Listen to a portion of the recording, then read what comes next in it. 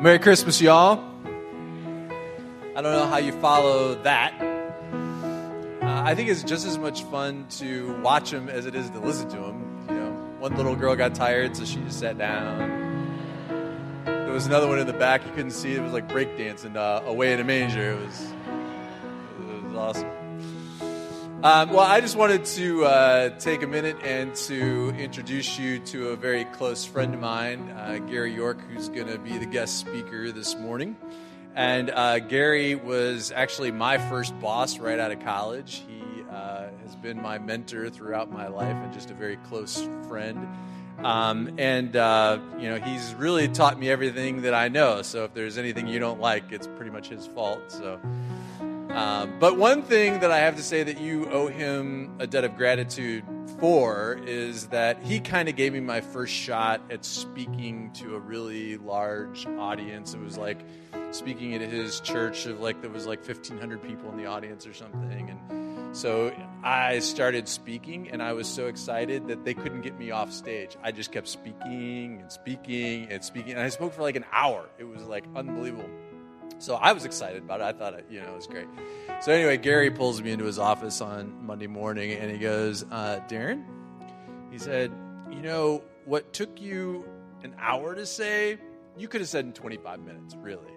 And he said, so from here on, let's just trim that down a bit, because ain't nobody got time for that.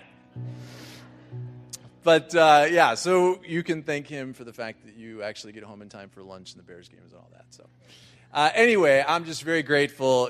Gary's a very close friend, and I'm excited to have him. So please help me welcome Gary York.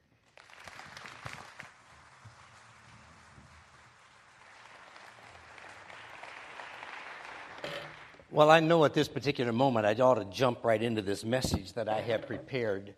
But I continue, and I just have to say this. I said it first hour, and I've got to say it this hour. I continue to be flabbergasted by the number of candles in this room. There are like over 200 candles in this room. It's like the candle capital of the world right here at West. I bet Hobby Lobby loves it when you show up. I swear. You must have a heck of a budget to replenish all those candles throughout the year. And how about all the instruments? What a day with the instruments. Even some you hardly ever see. We used to call it a xylophone. Whatever that is. An accordion, a dulcimer. You know what a dulcimer is? Do you? Some of you are going, no, I don't either, but that's what one looks like right over there. I know how it's played. I just don't know why it's called a dulcimer. Some kind of a stringed instrument. Well, enough of that. Several years ago, following a Christmas Eve service at the church in Normal, Illinois, where I used to be the pastor, I told all the staff, you all take off. You got families with whom to have Christmas. And Janet and I, that'd be my wife, Janet and I are going to take time. We'll turn out all the lights and we'll secure all the doors and make sure everything is safe after everybody leaves. And so sure enough, they all took off. And so it had been a wonderful evening. Several thousand people showed up for the Christmas Eve services. And it's late in the evening, and people, eventually they all filed out. So Jan and I went around and turned off all the lights and locked the doors, etc., and made our way to the car. And when we got in the car to drive out of the parking lot, she said to me, "Are you hungry?" Well, it dawned on me that we hadn't had dinner, and it's late in the evening. And I said, yeah, I kind of am. And I continued to say, but we don't have anything prepared at home. So maybe let's just go out and we'll get something. And she said, fine. So we took off. In a few minutes, we hit Veterans Parkway, which is a big thoroughfare on the east side of Bloomington Normal. And we started down Veterans Parkway, and suddenly it dawned on me, we're like the only car in 8 lanes. And I thought for a moment, maybe the rapture happened, and Jan and I didn't get to go. Well, we drove up and down the entire east side of town. Nothing's open. Other than on College Avenue, one little tiny, walk-in restaurant called the Great Wall. It's a Chinese place. And so, sure enough, we got out, pulled in there, got out, walked in this restaurant, and now there are 4 people. 2 people working there, and Janet and me, that's it. So we walked up to the counter, and kind of sheepishly, we ordered some food. They packaged it up. And we took it home to have Christmas Eve dinner, Chinese. Well, every year since then, and it happened this past week, every year since then, as we get close to Christmas, Jana says to me, on Christmas Eve, want to have Chinese? Now, I tell you that story because, to some degree, in one way or another, we probably all have a story like that. But the fact of the matter is, sometimes Christmas is not all it's cracked up to be. I mean, it's supposed to be a time of peace and joy and all those wonderful, wonderful things, but sometimes it's just one big disappointment. And after we'd had all those wonderful services and it came time for us to eat, suddenly there's nothing open and we're the only people out. It was like a bit of a disappointment. Well, the fact of the matter is, Mary and Joseph, the parents of Jesus, had some major disappointments, some major points of conflict as they tried to prepare for the night that Jesus was going to be born. Now, if you've walked your way through that story, you'll know at least the first part of that story appears in Luke chapter 1. If you happen to be somebody that brings your Bible and you'd like to turn your Bible to Luke chapter 1, if you've got an electronic Bible, whatever the case may be, turn to Luke chapter 1, because what I want to do is take a few moments and walk our way through that story. Because there are some marvelous things in that story that remind us of how to find unexpected blessing in the middle of disappointment. How to find unprecedented joy in the middle of disappointment. Now, I want to pick up the story in verse 26. Check out Mary's joy. That's the first part of the story I want to note. In the 6th month of Elizabeth's birthday. By the way, do you know who Elizabeth is? The mother of John the Baptist. In the 6th month of Elizabeth's pregnancy, God sent an angel, the angel Gabriel, to Nazareth, a village in Galilee. Let me stop there for a moment. You know anything about Galilee? It's kind of a redneck part of the geographic area in Israel. I mean, people made fun of it, kind of like we make fun of all those little towns, etc., in southern Illinois. Now, see, I can say that because I lived there. I don't now, but I lived there once, and my wife is from there. The fact of the matter is, a lot of people are from southern Illinois. Not very many people go into southern Illinois. Galilee was kind of like that. Verse 27. So the angel came to a virgin named Mary. She was engaged to be married to a man named Joseph, a descendant of King David. Gabriel appeared to her and said, "Greetings, favored woman. The Lord is with you." Confused and disturbed, Mary tried to think what the angel could mean. "Don't be afraid, Mary," the angel told her, "for God has decided to bless you. You will become pregnant and have a son, and you are to name him Jesus. He will be very great and will be called the Son of the Most High. And the Lord will give him the throne of his ancestor David, and he will rule over Israel forever. The kingdom will never end." Mary asked the angel, "How can I have a baby? I'm a virgin." The angel replied, "The Holy Spirit came upon you, and the power of the Most High will overshadow you. So the baby born to you will be holy, and he will be called the Son of God. What's more, your relative Elizabeth has become pregnant in her old age. People used to say she was barren, but she's already in her 6th month. For nothing is impossible with God." Don't, in the story, ever read past verse 37. If you don't learn anything else about this story regarding the parents of the baby Jesus, remember this: nothing is impossible with God. For instance, if God created the earth and he created the heavens and the universe in which the earth hangs, if God can part the waters of the ocean and he can part the waters of rivers, if he can raise people from the dead, the virgin birth's easy. Easy. Verse 38. Mary responded, I'm the Lord's servant, and I'm willing to accept whatever he wants. May everything you have said come true. And then the angel left. I suspect at this point, when the angel had spoken and they had this interaction and then the angel parted, Mary was kind of left standing there or sitting there with that deer in the headlights look. Like, what in the world just happened? But there was an unexpected blessing, an unexpected joy beginning to build in her heart, even though she would have to explain a pregnancy outside of marriage. Now, that'd be easy in today's culture. It happens all the time. We don't think much about it. But in the day in which that happened to Mary, a teenager, a virgin, that could be a tragedy looking for a place to happen. I mean, that could demolish not only her life, but the people associated with her. In fact, it could even lead to her death. When you stop to think about it, after all of that happened, who was Mary going to tell? With whom is she going to share her blessing? Joseph? I don't think so. Her parents?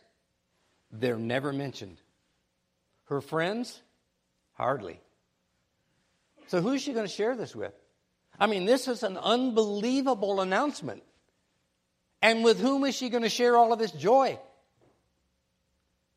And if you note in this story, it appears that the only person with whom she can share this joy, her Aunt Elizabeth, lives 50 miles away and she has to walk to get to her.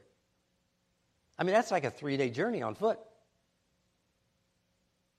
But that's the only person with whom she can share this joy. Now that takes us to verse 39. A few days later, Mary hurried to the hill country of Judea. Stop right there for a moment. She hurried to the hill country of Judea. That's a 3-day walk. After about 5 or 10 minutes, I wouldn't be hurrying anymore. But she hurries to the country to the hill country of Judea, to the town where Zechariah lived. She entered the house and she greeted Elizabeth. At the sound of Mary's greeting, Elizabeth's child, now she's 6 months pregnant, Elizabeth's child leaps within her, and Elizabeth was filled with the Holy Spirit. Elizabeth gave a glad cry and exclaimed to Mary, "You are blessed by God above all other women, and your child is blessed. What an honor this is, that the mother of my Lord should visit me. When you came in and greeted me, my baby jumped for joy the instant I heard your voice. You're blessed because you believed that the Lord would do what he said." It's an incredible exchange. 2 women. One who thought she was barren, and now she's 6 months pregnant. One who's a virgin, not even married yet, going to be pregnant. They get together, the only 2 people that can share this joy. I remember when my girls, I have 2 girls and a son. I remember when my girls announced their pregnancies to Janet and me, they tried to be real low-key about it. Mary was anything but low-key. She just had to walk 50 miles to share the joy. But my kids were real low-key about it. They came over to the house one day, and when we weren't looking, they left pictures of the sonogram. Amanda, our oldest, she put them in an envelope, and she laid them on the chair where she knew sometime that day I'd sit. Jennifer, on the other hand, she came in, she put hers in a picture frame, put them on the counter among other things, thinking that after a while we'd notice it while she was there. Our son, well, that's another story, but the girls were real low. Darren, our son, was anything but low-key.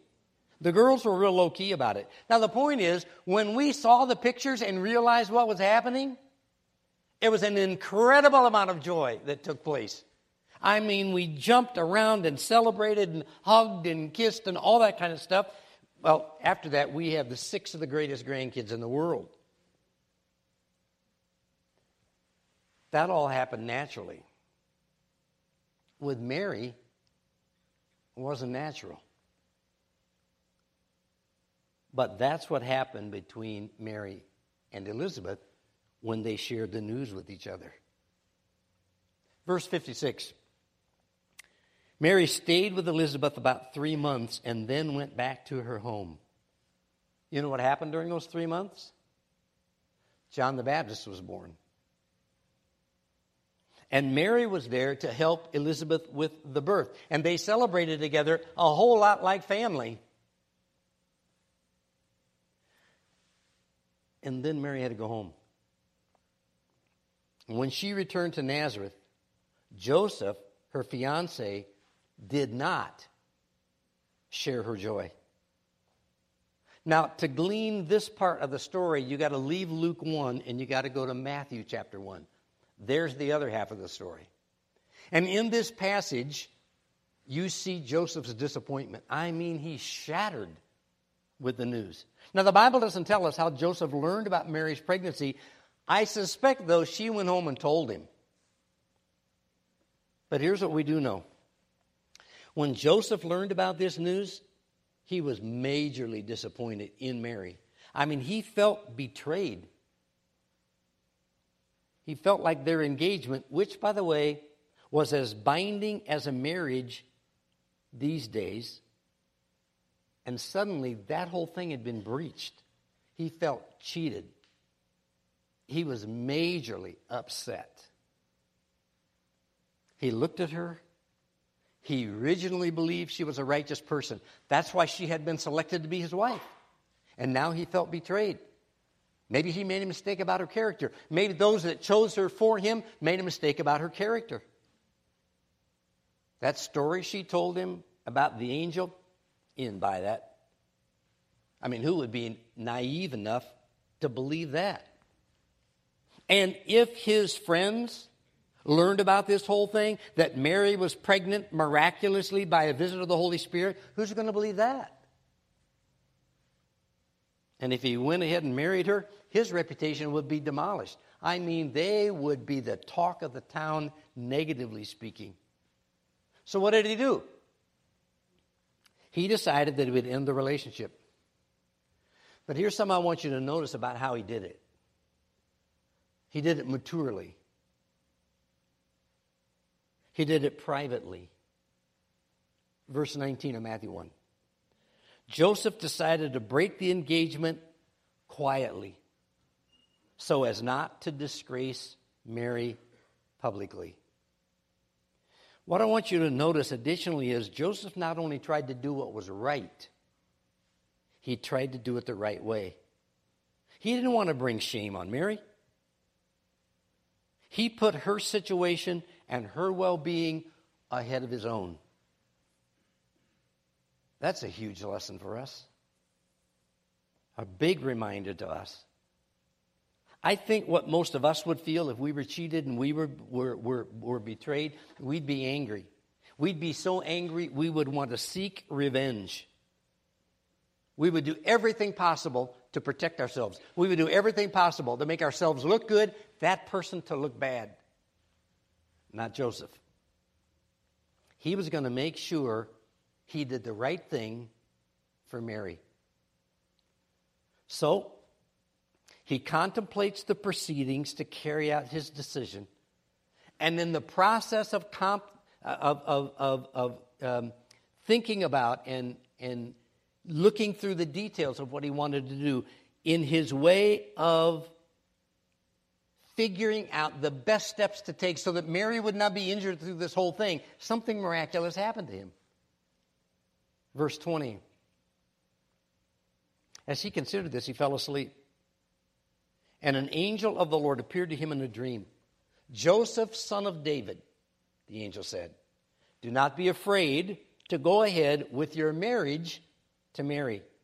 For the child within her has been conceived by the Holy Spirit.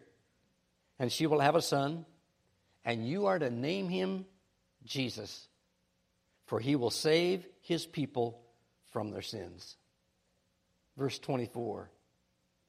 When Joseph woke up, he did what the angel of the Lord commanded him. He brought Mary home to be his wife. She remained a virgin until her son was born.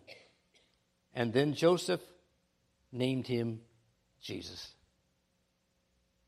In the midst of all of that, suddenly there's an unexpected blessing, unexpected joy. He never anticipated that was going to happen. He wasn't expecting that to happen. He wasn't looking for that to happen. He wasn't looking for a visit from the angel of the Lord like the one that appeared to Mary. But he had it. And suddenly, unexpected joy. Out of the bad circumstances came joy. Now, I look back over that story, and there's a whole lot of applications in that story for us. Lots of them. But I figured that I would narrow it down, and let's just look at three. Three thoughts from this story I think we can really use. Not just at Christmas, but three thoughts we can really use. And here's the first one. Blessings come when you put the needs of others ahead of your own. Huge, huge lesson. Even though Joseph was deeply hurt, he did the right thing. He expressed himself in a way that was sensitive to Mary's need. He put her need, her situation, before his own. Verse 19 of Matthew 1 indicates clearly that he took a course of action that would not humiliate her, that would not disgrace her. The application is this. Have you ever been hurt by somebody just the past few days or the past few months, and you're thinking about a way to get back at them? You're thinking about a way that you can disgrace them? You're thinking about a way to put all the hurt on them and none on yourself? The point is, don't do it. That's what you're motivated to do. That's what we'd all like to do. That's what you do in our culture. But the choice here is don't do that. Instead, since it's Christmas time, why don't you find a card? Write a note in it and send the card to them and tell them you're praying for them. As difficult as that will be for you, it will amaze you at the goodness that will come to you, the joy that will come to you in unexpected ways. If you've been injured by a family member, instead of stewing about it, instead of fretting about it, letting an attitude of bitterness emerge in you, why don't you go to Panera, pick up a Panera gift card, send it to them or take it to them. And as hard as it is for you to say it, tell them you love them. If you do the right thing, eventually your emotions catch up to the right decision. Now, I have to admit to you, I'm not very good at that. But I can tell you that when I've done it, when I have put the needs of others ahead of my own, an unexpected blessing, an unexpected joy came to me, a sense of joy and contentment came to me that I'd never experienced. And I'm suggesting that's what will happen to you. Here's another lesson. Blessing comes when you seek a genuine concurrence with God. An angel of the Lord appeared to Joseph in a dream and gave him a special message from God. And from that time on, his attitude was different. He quickly moved from disappointment to blessing, from unhappiness to joy. So he moved away from a decision to divorce her. And instead, he brought her home to be his wife. And the point is, nothing transforms your life like being on a first-name basis with God. I mean, when he's your deepest friend, when he's the person you can go to no matter what, he'll help you view every situation and every circumstance from an eternal perspective. And one of the things you can count on If you do that, you'll find a moment in your life, regardless of the circumstances, you'll never be lost. You'll never be without counsel or wisdom. You will never be without direction. You will never be without perspective. You will never be without help. Not only does it bring you peace and confidence, it'll bring you blessing. And that's what we're all looking for. We're looking for blessing and joy in the midst of hardship. The Bible says in Hebrews 11:6, God rewards those who sincerely seek Him. That's what He'll do for you. When you have this ongoing conversation with Him regularly, He will provide a steady stream of help in ways you rarely see. Here's the last lesson. Blessing comes when you choose to obey God regardless of the circumstances. I mean, that's what Mary and Joseph did. Both of them, after they had this visit with the angel, both of them chose to obey, even though they were fearful, even though at first Joseph didn't want to do that. They both knew it was the right thing, and they obeyed. All right, now rethink through these experiences with these two people. Mary did not know that she was going to face the hardship of having to tell Joseph she was pregnant and the baby was not his. And yet, she chose to obey and went through it all. Joseph, on the other hand, he had to wait nearly 9 months until the baby was born before he and Mary consummated their marriage with sexual intimacy. Additionally, he had to raise a child that wasn't his. Additionally, in the middle of the night, he had to take Mary and the child and flee Bethlehem and go to Egypt to protect the child and to protect his wife. I mean, he had to take amazing measures in order to put them first. But that's what he did. You see, the real test of character in every situation is the constant effort to be obedient to the Lord. When it isn't easy, when it isn't convenient, when nobody's looking, when nobody notices, be obedient. Why? Because it will bring unexpected blessing to your life in some way. I can't tell you what way it'll be. I can just tell you the Bible promises it'll be there. There will be some inner satisfaction, some blessing that comes from a genuine effort to be obedient to what God wants. Remember what Jesus said, "You be faithful unto death, and I will give you the crown of eternal life." That's a blessing you can count on. You can take to the bank. That Christmas Eve story I told you about at the beginning of this message, about the Chinese food and the trip down Veterans Parkway and all of that, I revisit that because I want you to know at least one part of Christmas I really, really like. And I look forward to Christmas Eve. I spend it with Janet, my wife. I look forward to that moment because in that moment, we talk about great blessings that God has brought to us. We talk about remembering our kids. We talk about remembering our spiritual journey. We talk about the blessings that God has brought to our life over time. And then we remember these words. Unto you is born this day in the city of David a Savior who is Christ the Lord. Our Father, we ask today that you help us learn these lessons from Mary and Joseph. We know that we all look for unexpected blessing. We look for ways for it to come to us. We don't exactly know when or how. But help us to be understanding. Help us to be obedient. Help us to be thoughtful in this great holiday we celebrate this year called Christmas.